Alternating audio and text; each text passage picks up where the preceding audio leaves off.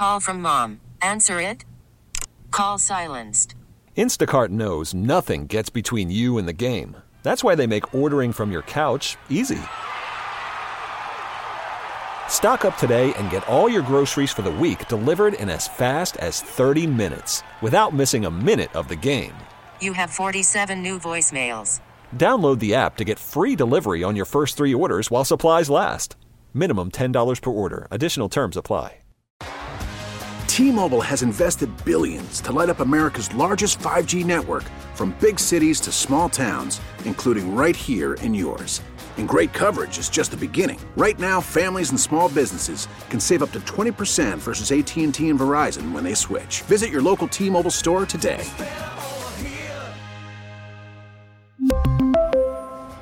Plan savings with 3 lines of T-Mobile Essentials versus comparable available plans. Plan features and taxes and fees may vary. Welcome to WTIC's Pet Talk. Today, Laurie Fast takes your pet behavior questions. This is a show for you and your best friend. Call in now at 522-WTIC, 1-800-966-WTIC, or star WTIC from your cell phone if you have AT&T Wireless. And now, Pet Talk. Hello, and welcome to this week's edition of Pet Talk. People who are regular listeners of the show know that I alternate this time with Dr. Dennis, and so that would be the health veterinary edition. And when I'm on the air, I mainly focus on behavior issues. And we kind of alternate times, and sometimes it gets a little confusing, but coming up in February and also in March, we're going to do pretty much a straight rotation, meaning if you're listening to me now, next week you'll be listening to Dr. Dennis, and then it's me, and then it's her, which is a little easier to keep track of. But I do invite people to check on my website, where I always list when I know when I'm going to be on the air. I'll put it on my WTIC page because it's a question people ask me, and sometimes a question I need to ask myself when it gets a little confusing. So just to be clear, just so people understand that, because I know some people get confused and some of you are not at all confused, but just for clarity's sake, it is a call-in show. So if you have a behavior issue that you feel a little stumped about, or you want some extra guidance or direction, this is the time to call in, and I'd love to have you. And if you want to call in, it's 860-522-WTIC, which translates to 860-522-9842. And I always invite people to contact me off the air because either it's not convenient, maybe you don't want to be on the air, whatever the case may be. But you can check out my website, which is lauriefastdogtraining.com, and get all my contact information for off the air. And I'm happy to talk to you that way too. So I know very often people do take me up on that, and that's great. And of course, I do dog training as a profession. So, there are certain types of situations where if I was talking to you, I'd give you as much help and guidance as I can over the phone. But there are certain things that I really can't, If I can answer a question easily, then there's no reason for me to schedule a lesson and charge money. But I do need to pay my bills, and it is my profession. So if you need me in person, then that's what we would do. And I'm pretty straightforward about that.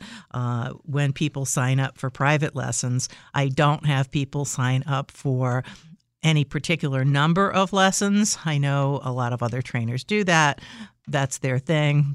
I can't say anything about if it's a good idea or a bad idea for them, but I used to have people sign up for a series of lessons, and I found over time that I didn't like to do it that way because sometimes people, frankly, don't want to do 6 lessons, and they have 4 lessons and they're more than happy, or in some cases people have a single lesson and that's what they got what they wanted and they're happy with that. So I don't know what people are going to want, nor do the people themselves often know what they're going to want until they actually start to do it. So sometimes people have certain goals and certain expectations and they're able to accomplish that much quicker than they thought, and sometimes it takes longer. And I can get some kind of an idea, but I'm often surprised myself at either how quickly or how tediously things progress.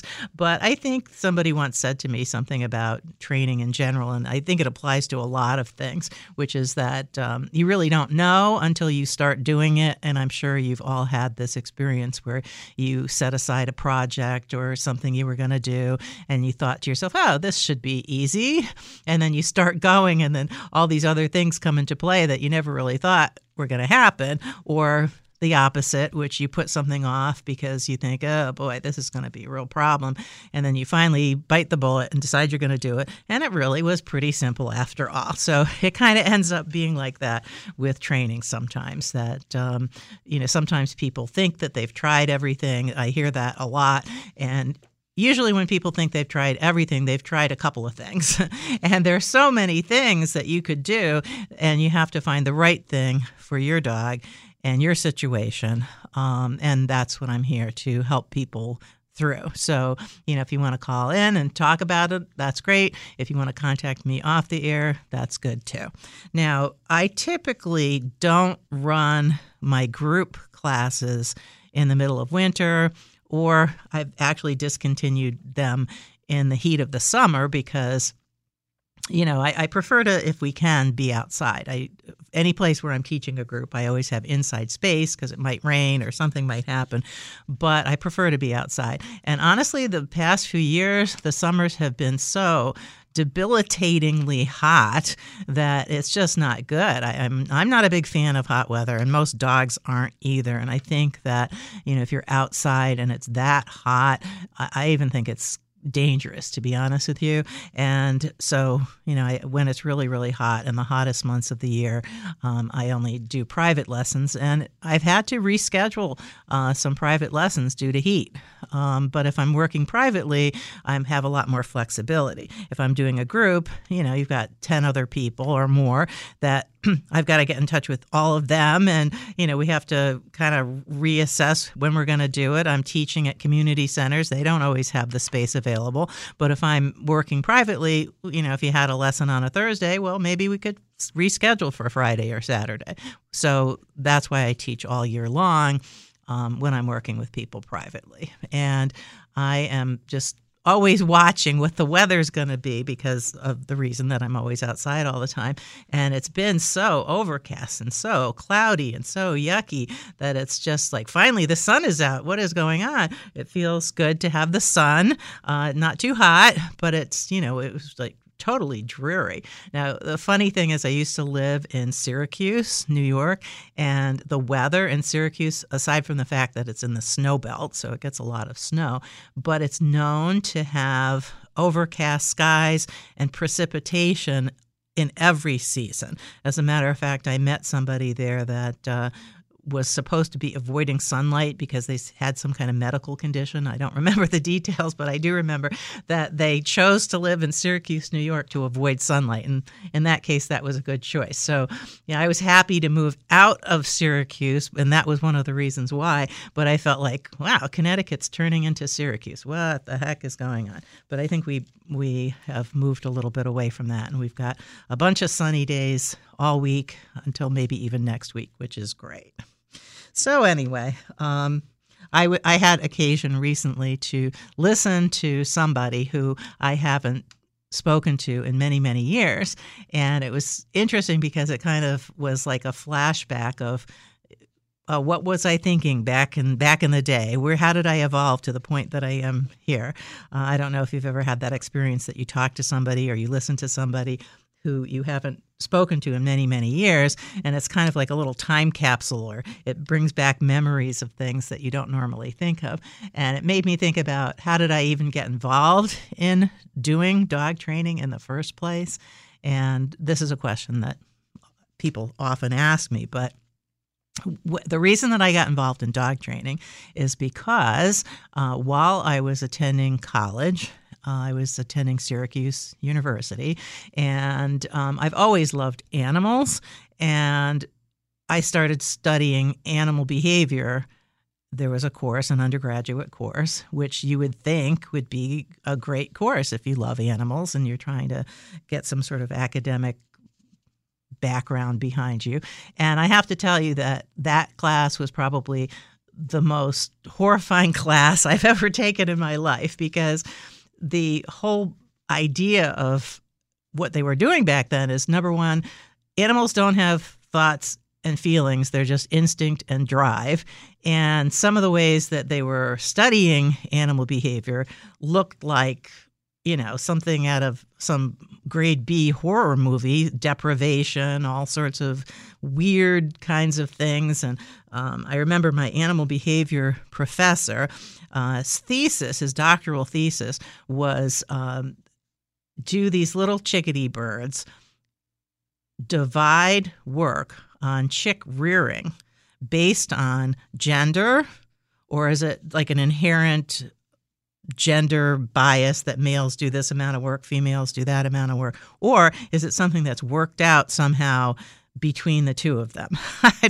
Honestly, the premise itself is like, okay, that's interesting. So I'm not sure exactly what he was getting at. I'm not sure he did either, because in order to do this experiment, what he had to do is have little nests of birds with just a mother bird, and another nest of birds with just the father bird, and then various nests of birds with the mother and the father.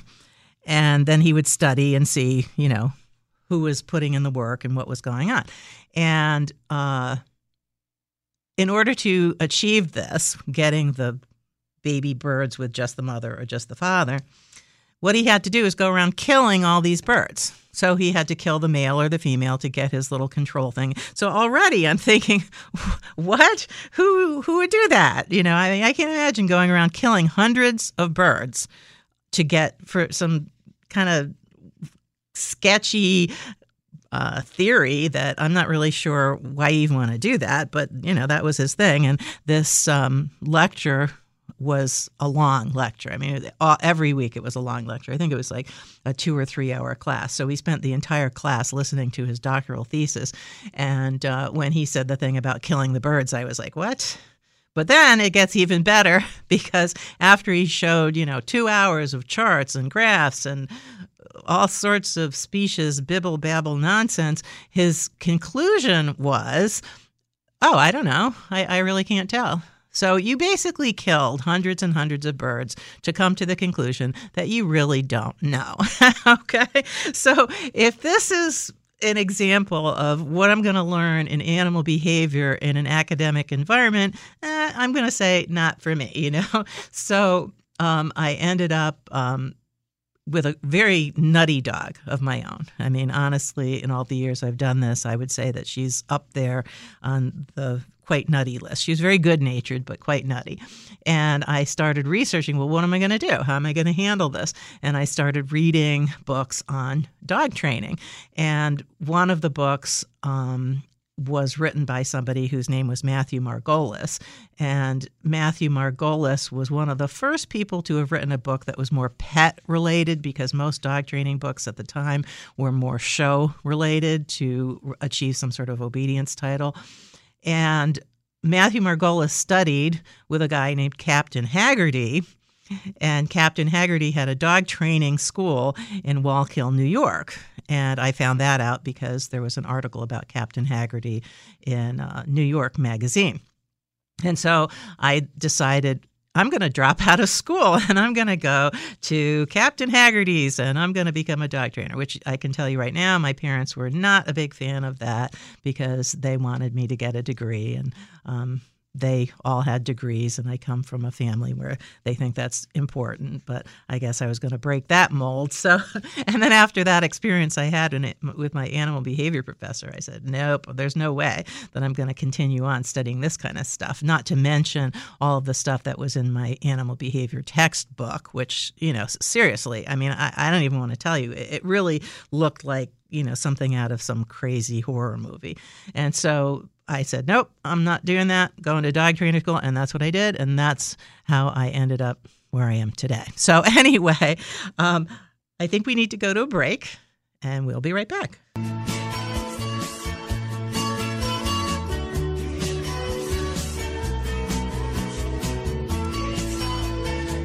Hello, and welcome back to Pet Talk on WTIC.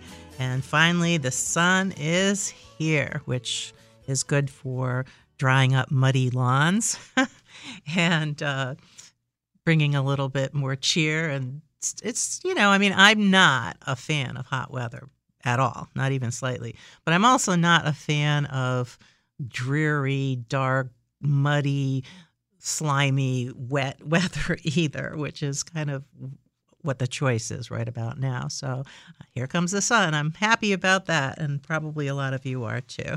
So anyway, I just wanted to once again share with people that this is Pet Talk with Laurie Fass, and this is the behavior edition of the show. And it is Colin. I'm live today. What is today? The 3rd?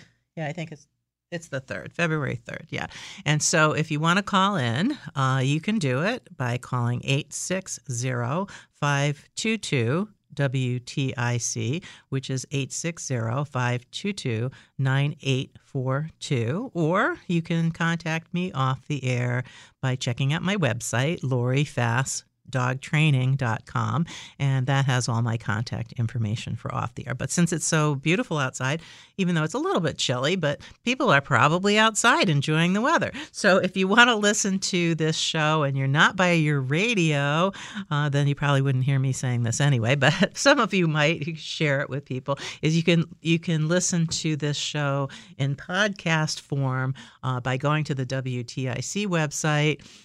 Or I have a link to it on my website if you go to my WTIC page.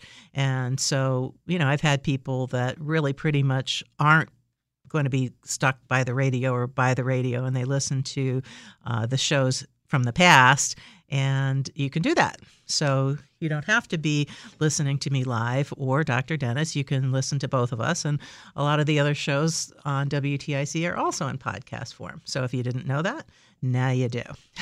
So anyway, I was before the break talking to people about how I happened to get involved in dog training in the first place. And of course, I've always loved animals, so that's, kind of a no-brainer there. But when I first started in training, I would say that the atmosphere of how you presented information was, I'm going to say, maybe a little harsher. Corrections and choke collars and things like that were pretty much the norm.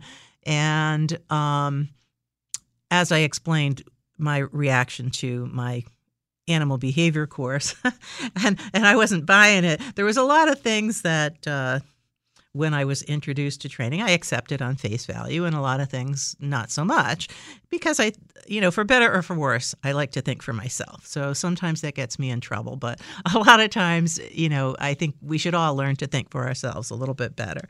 And certainly some of the things that I learned, I think are very valuable. But what's funny is when I first started doing training, I would fall under criticism from other trainers, accusing me of being too soft and no dog is ever going to listen to you if you don't toughen up and blah, blah, blah, blah, and all this kind of stuff. Well, as I said, there was a lot of information back then that is still true today. And the political direction, if you want to even call it that, in training is that one ought not to use any corrections and everything should be a cookie. And you know what? That's not really a great idea either. So it's kind of funny that I used to be accused of being all wimpy and, too soft. And now all of a sudden, because I think there are times when we do need to use corrections, I'm a terrible person. I'm just like the worst possible mean animal abuser on the planet. And I think the truth lies somewhere in the middle. But there are a number of different training tools that some not so popular back in the day, some more so, that when I first started training, I just wouldn't use at all. And so when we come back after the break, I'm going to talk to you about some of those, and some of them I do use today. So anyway, it's interesting the way things have evolved. But we'll get into it when we come back after the break. Cha-cha-cha, I'm a cha-cha-cha chihuahua. I'm the smallest dog in town. I never have to walk because they carry me around. When I am a puppy, I'm no bigger than a cup. And I get no bigger even when I am grow up. Cha-cha-cha. Worried about letting someone else pick out the perfect avocado for your perfect impress them on the third date guacamole? Well, good thing Instacart shoppers are as picky as you are. They find ripe avocados like it's their guac on the line. They are milk expiration date detectives. They bag eggs like the 12 precious pieces of cargo they are. So let Instacart shoppers overthink your groceries so that you can overthink what you'll wear on that third date. Download the Instacart app to get free delivery on your first 3 orders while supplies last. Minimum $10 per order. Additional terms apply. T-Mobile has invested billions to light up America's largest 5G network, from big cities to small towns, including right here in yours. And great coverage is just the beginning. Right now, families and small businesses can save up to 20% versus AT&T and Verizon when they switch. Visit your local T-Mobile store today.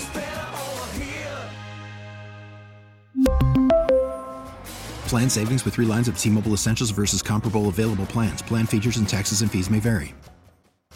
I'm a cha-cha-cha chihuahua. Everybody think I'm cute. Hello, and welcome back to WTIC's Pet Talk. I like those little chihuahua guys.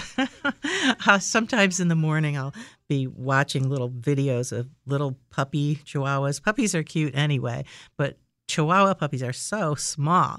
I remember years ago I was working with a puppy Chihuahua, and this thing literally fit in the palm of my hand. And when I was trying to position it into a sit, I was using my index fingers because it was so small. But you know, they're dogs. They think they're dogs. They don't think they're small. So I find them quite entertaining and cute. But anyway, so you're listening to Pet Talk on WTIC. This is a call-in show. My name is Laurie Fass. I'm here today to talk about any behavior issues you might be struggling with. And if you wanted to call into the show, it's 860-522-WTIC, which is 860-522-9843. I think that's right.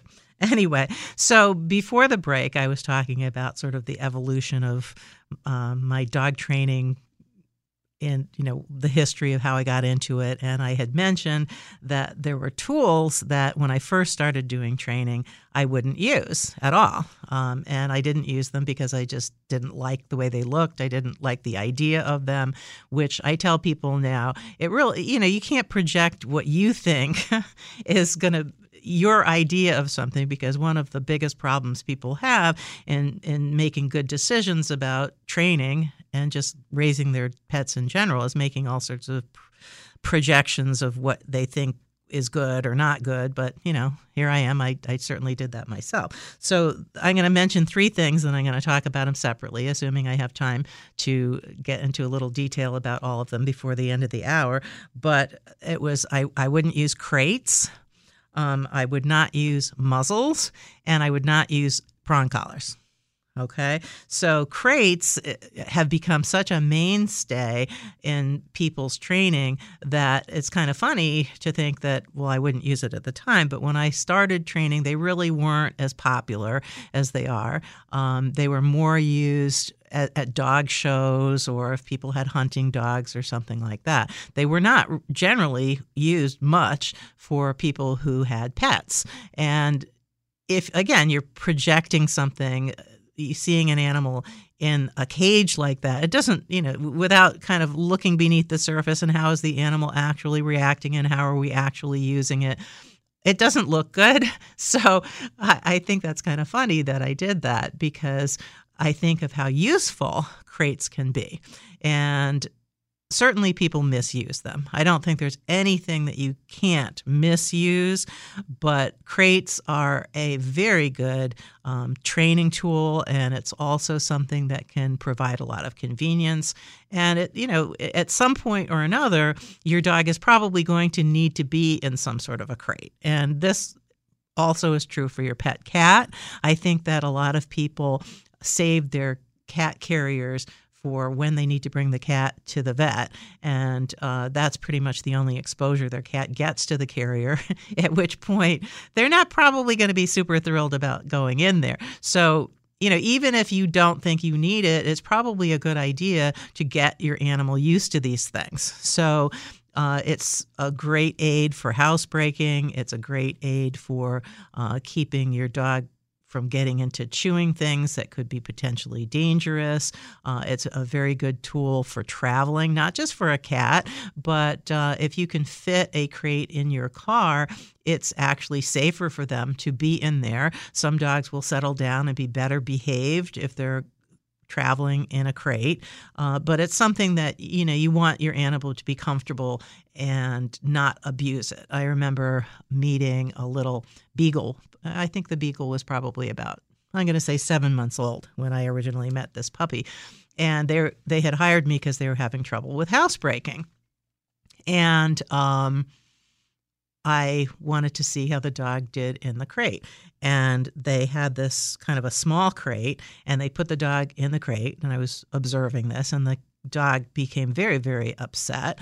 And I asked them why they had such a small crate. And they told me that when they were originally housebreaking, or trying to housebreak their puppy, that they were told that if the crate was too big, that the dog could move away from where it had soiled and would not hold its pee and poo. And so when this puppy was very, very young, they were putting it in this little tiny crate. Well, guess what? When it was very, very young, it couldn't hold its pee and poo. Okay? So basically, by putting it in this little teeny tiny crate, they were forcing the dog to sit in its own excrement. And so needless to say, this dog had a very bad reaction to this. And a simple solution was just to get a bigger crate.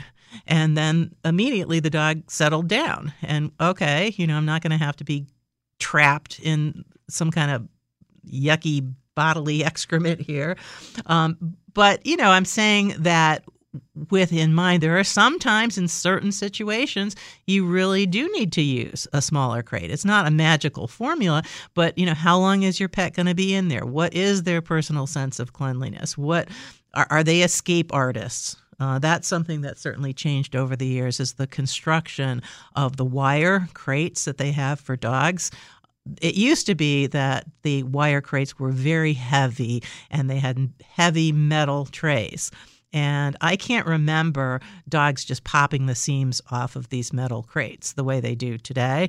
And obviously not all dogs do this, but it's very common. It's very common for dogs to trash the flimsy plastic tray that's in there and then bite the bars and then bend the seams and get out. So, say they don't make crates the way they used to. That's the truth. But they do make other crates that are more sturdy. For example, the airline style crates, which look a little more like cat carriers. They're plastic and they have a wire door in front. Those are generally much more sturdy than the wire crates. And then there are companies that make crates that are very, very sturdy. So for example, there's a company called Impact, which makes dog crates that are, pretty escape proof, but they're also kind of pricey. But some dogs need those. And, if you have a dog that has been escaping their wire crate and you need to use it for training purposes, I'm just saying that's not your only option. And of course, there are also crates for dogs and for cats that are made of cloth. And I generally don't recommend those because they're very hard to clean. and they're also probably the easiest to escape out of.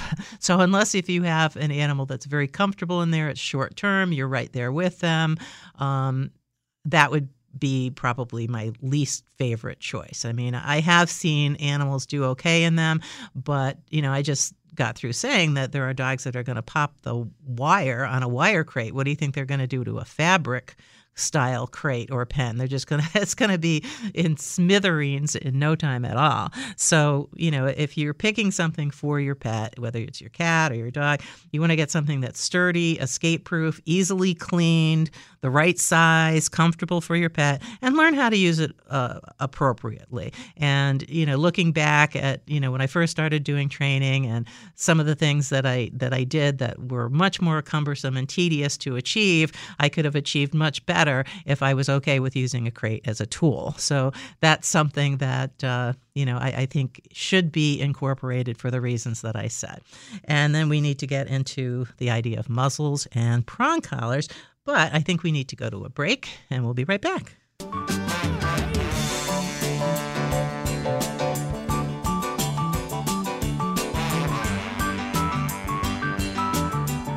Hello, and welcome back to Pet Talk on WTIC. You're listening to the Behavior Edition with Laurie Fass. Next week will be Dr. Dennis with the Veterinary Edition, and it is a call-in show. I'm here till 2, so you can call in now and I can talk to you, or you can contact me off the air. But if you want to call in now, it's 860-522-WTIC. And before the break, I was talking about different training tools or different tools that when I first started doing training, I just didn't like or didn't use. And some of my choice to not use these things was kind of silly. And I had been talking about using crates, which I just didn't like them, so I didn't use them. So I guess I'm an opinionated person, aren't I? So anyway, the other thing that I wanted to talk about is the use of muzzles. All right. So muzzles definitely are something that if you're judging based on how they look, they don't look very nice. So, I mean, I really, when I was first doing training, I don't even think it occurred to me to use a muzzle. But recently, and when I'm saying recently, we're talking more than a few years here, I've realized the value of muzzles. One, I remember in particular, I was working with somebody that had a very large breed dog who had a problem with being reactive and actually biting. And I remember she had been working publicly with this dog to get it under control, which, if you want to get a dog better, you have to kind of put them in the situation where we need them to be better in. And I don't remember if the dog actually grabbed another dog, but it wasn't good. Let's put it that way.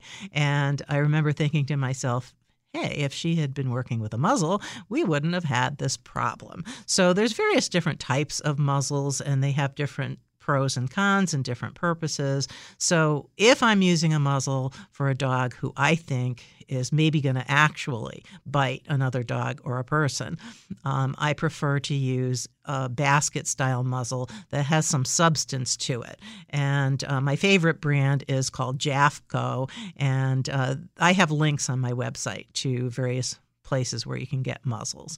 And so, sometimes you need to put your dog in a position where they might do something that isn't great, but their level of training and your level of handling isn't quite good enough that it's a good idea to risk this. So then you have the choice of just not doing it at all or muzzle training your dog. And if you're muzzle training your dog, you get them used to it just the same as you would anything else. You can put a treat in there, put it on for a little bit of time, gradually increase the amount of time. You don't just slap it on them and put them in a situation that's uncomfortable. That would not be a good idea. But there's also other types of muzzles. So for example, there are basket-style mesh-style muzzles that if a dog is maybe not going to be particularly dangerous. It's still loose. The dog can breathe. The dog can drink because the basket muzzles are supposed to be designed where the dog isn't going to have any problems breathing or keeping cool or doing what it would normally do, more or less. But the mesh-style muzzles are maybe a little bit more comfortable, but they're also less reliable. I don't think I would put a dog in that if I thought they might actually bite somebody. And if you're working with a dog that's actually going to bite somebody, you really need to be very, very careful and know what you're doing and not mess around with something like that. But these I remember somebody called me, they had 2 Cairn Terrier puppies and they were taking them outside and the puppies were eating acorns and trying to eat rocks and they were just turning into like naughty little puppies. And he was very concerned about this. And I was going to go see him. And he called me back and said, oh, you know what? I've solved the problem. And what I did is I bought these mesh style muzzles. And my neighbors are chastising me for being mean to my puppies. But it works great. And so dogs that like to eat rocks and things like that. Of course, they might try to eat the muzzle too. I don't know. But it's comfortable. It's airy. They can drink water out of it, but they can't stick rocks in their mouth. And that is often a problem that can be quite serious because I know more than a few animals that needed to have surgical intervention for the rocks and the other weird things that they were eating. So that's just another style of muzzle that would be how I would use it if I was going to use a muzzle like that. And then there's also cloth muzzles that kind of close the dog's mouth. Often they have a Velcro closing. And those particular muzzles are something that you would use for something that you were doing very short term. So I'm going to cut your nails. You don't like it. Maybe you need a shot or something that isn't going to be on there for very long because I don't think it's great to have a dog's mouth closed completely like that for any length of time. Also, those muzzles can be used as kind of a way to just settle a dog down who's acting a little bit too intense, and it's just temporary. They feel a little bit inhibited in what they're doing. I had a dog in my class that was a Rottweiler Shepherd mix, and he was going to be euthanized from the pound because of his aggressive behavior. And this young woman decided she was going to take it on as a project. And I guess both of her parents had experience working with police dogs, and so she was very well supported and qualified to take this dog. And when he was in my group, he would sometimes start acting very inappropriately. And so we would put that kind of hold your mouth closed type muzzle on him for probably, I'd say 3 minutes or less until he settled down. And then we'd take it off and then he'd be a little calmer and then we'd continue on. So, there's, as I say, there's all different types of muzzles. They can be used in all different kinds of ways. And one kind of, I don't even know if you would consider it a muzzle. I guess you would, which is used generally with cats, but I think it's kind of interesting and sort of funny looking, and I don't know if you've ever seen this before, but it looks like a big plastic bubble. So imagine sort of like a round fish tank with a hinge that you can put over your cat's head, and then you close it. So now it looks like, your cat is going to go deep sea diving or it's an astronaut or something like that. And if you're trying to do something like cut your cat's nails and they don't like it and they want to bite you when you're doing this, that is something that, you're not going to leave on your cat while they're running around, but can temporarily sort of keep them in check while you're trying to do something like that. And again, every animal is different, but a lot of people have used these quite successfully in restraining their cats and, in situations where they need to do something with them that the cats might protest and actually start to bite them. So, those are all good things. So, the muzzles can be used as a training tool. They can be used as a preventative from getting bitten or having your animal ingest things that are dangerous. And finding the right muzzle, finding the right size, using it appropriate, just like anything else, is extremely important. So the last tool that I can squeeze in here before we have to end the show that I did not want to use at all when I first started doing training is a prong collar. Now, if you've ever seen these, they look pretty ominous. They're a series of links that come together, and they have they're not pointy, but they're kind of grabby. And so they look weird. They don't look good. And I had seen people use these quite inappropriately, which made me even like them less. But over the years, I realized, well, wait a minute here, I'm experiencing people that are literally getting knocked down and dragged by their dogs. And, the number of injuries that I've seen people get, rotator cuff tears, broken arms. I knew somebody actually had a hairline fracture on their skull because their dog pulled them down so hard they whacked their head. And, if you have a dog who is physically insensitive and extremely strong, a prong collar can literally save you from injury. And just like any other tool, you need to know how to use it appropriately. So if you have the right sizing, if you know how to use it correctly, if you know when it's appropriate, when it's not, it can be a tremendous training tool. And just because it looks weird, you don't necessarily want to discount it as something. And I have had people say, well, I have a prong collar and it's not working. And I meet them and it's not working because you're not using it right, because it's improperly sized. It's you don't understand how to use the technique appropriately. So it's not just, there's some magical fairy dust and you get the right thing. But when used correctly, it can be a fantastic tool. I remember I was working with someone who had a golden retriever and I couldn't get to her right away. I said, could you just wait a minute? And why don't you take your dog out and walk him around? And she goes, I can't. And I go, what do you mean you can't? And she said, well, if I take him out, he's going to knock me down. And so I spent the next 20 minutes trying to convince her that we needed to use a prong collar. And I said, if we put it on and he doesn't like it or it doesn't work, we'll take it right off. But it took 20 minutes of me pretty much trying to beg her to just at least try it, just try it. And if it doesn't work, because maybe it won't work, I don't know. But I finally did talk her into putting it on her dog and showed her how to use it. And she was walking her dog around and her dog was behaving beautifully. And so then she was thrilled. So here was somebody who did not want to use it. And I understand that because for many years I didn't want to use it. But when I explained to this particular woman, and not just her, but many people, how to use it appropriately, and designed how we're going to set it up for her dog, it was pretty much a lifesaver because she went from having a dog that she was afraid to walk. She didn't even want to take the dog out of the car, to a dog that she could walk very comfortably around the block and do what she wanted with. So, those were three things that, over the years I've changed my opinion on. And, as the years go by, I might change my opinion on other things that I don't use or learn about new things. But, as I say, every situation is different and you really need to think about what things are available and not just assume that this is good or this is bad based on what it looks like or what you might be projecting into that particular situation. So that is what I try to do to help people, to try and figure out what is going to work best.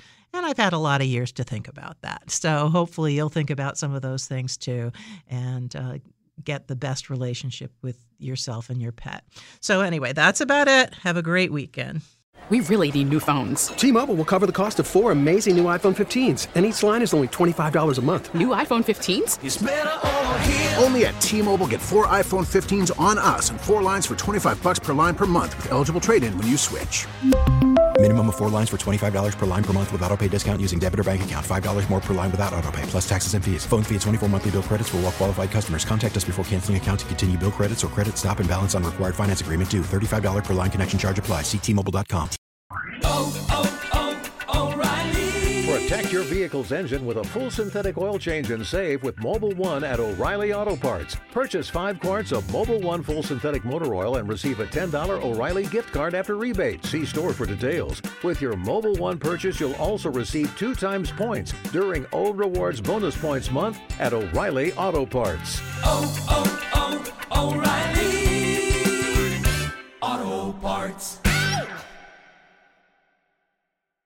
Baseball is back, and so is MLB.tv. Watch every out-of-market regular season game on your favorite streaming devices, anywhere, anytime, all season long. Follow the action live or on demand. Track 4 games at once with multi-view mode and catch up with in-game highlights. Plus, original programs, minor league broadcasts, and local pre- and post-game shows. Go to MLB.tv to start your free trial today. Blackout and other restrictions apply. Major League Baseball trademarks used with permission.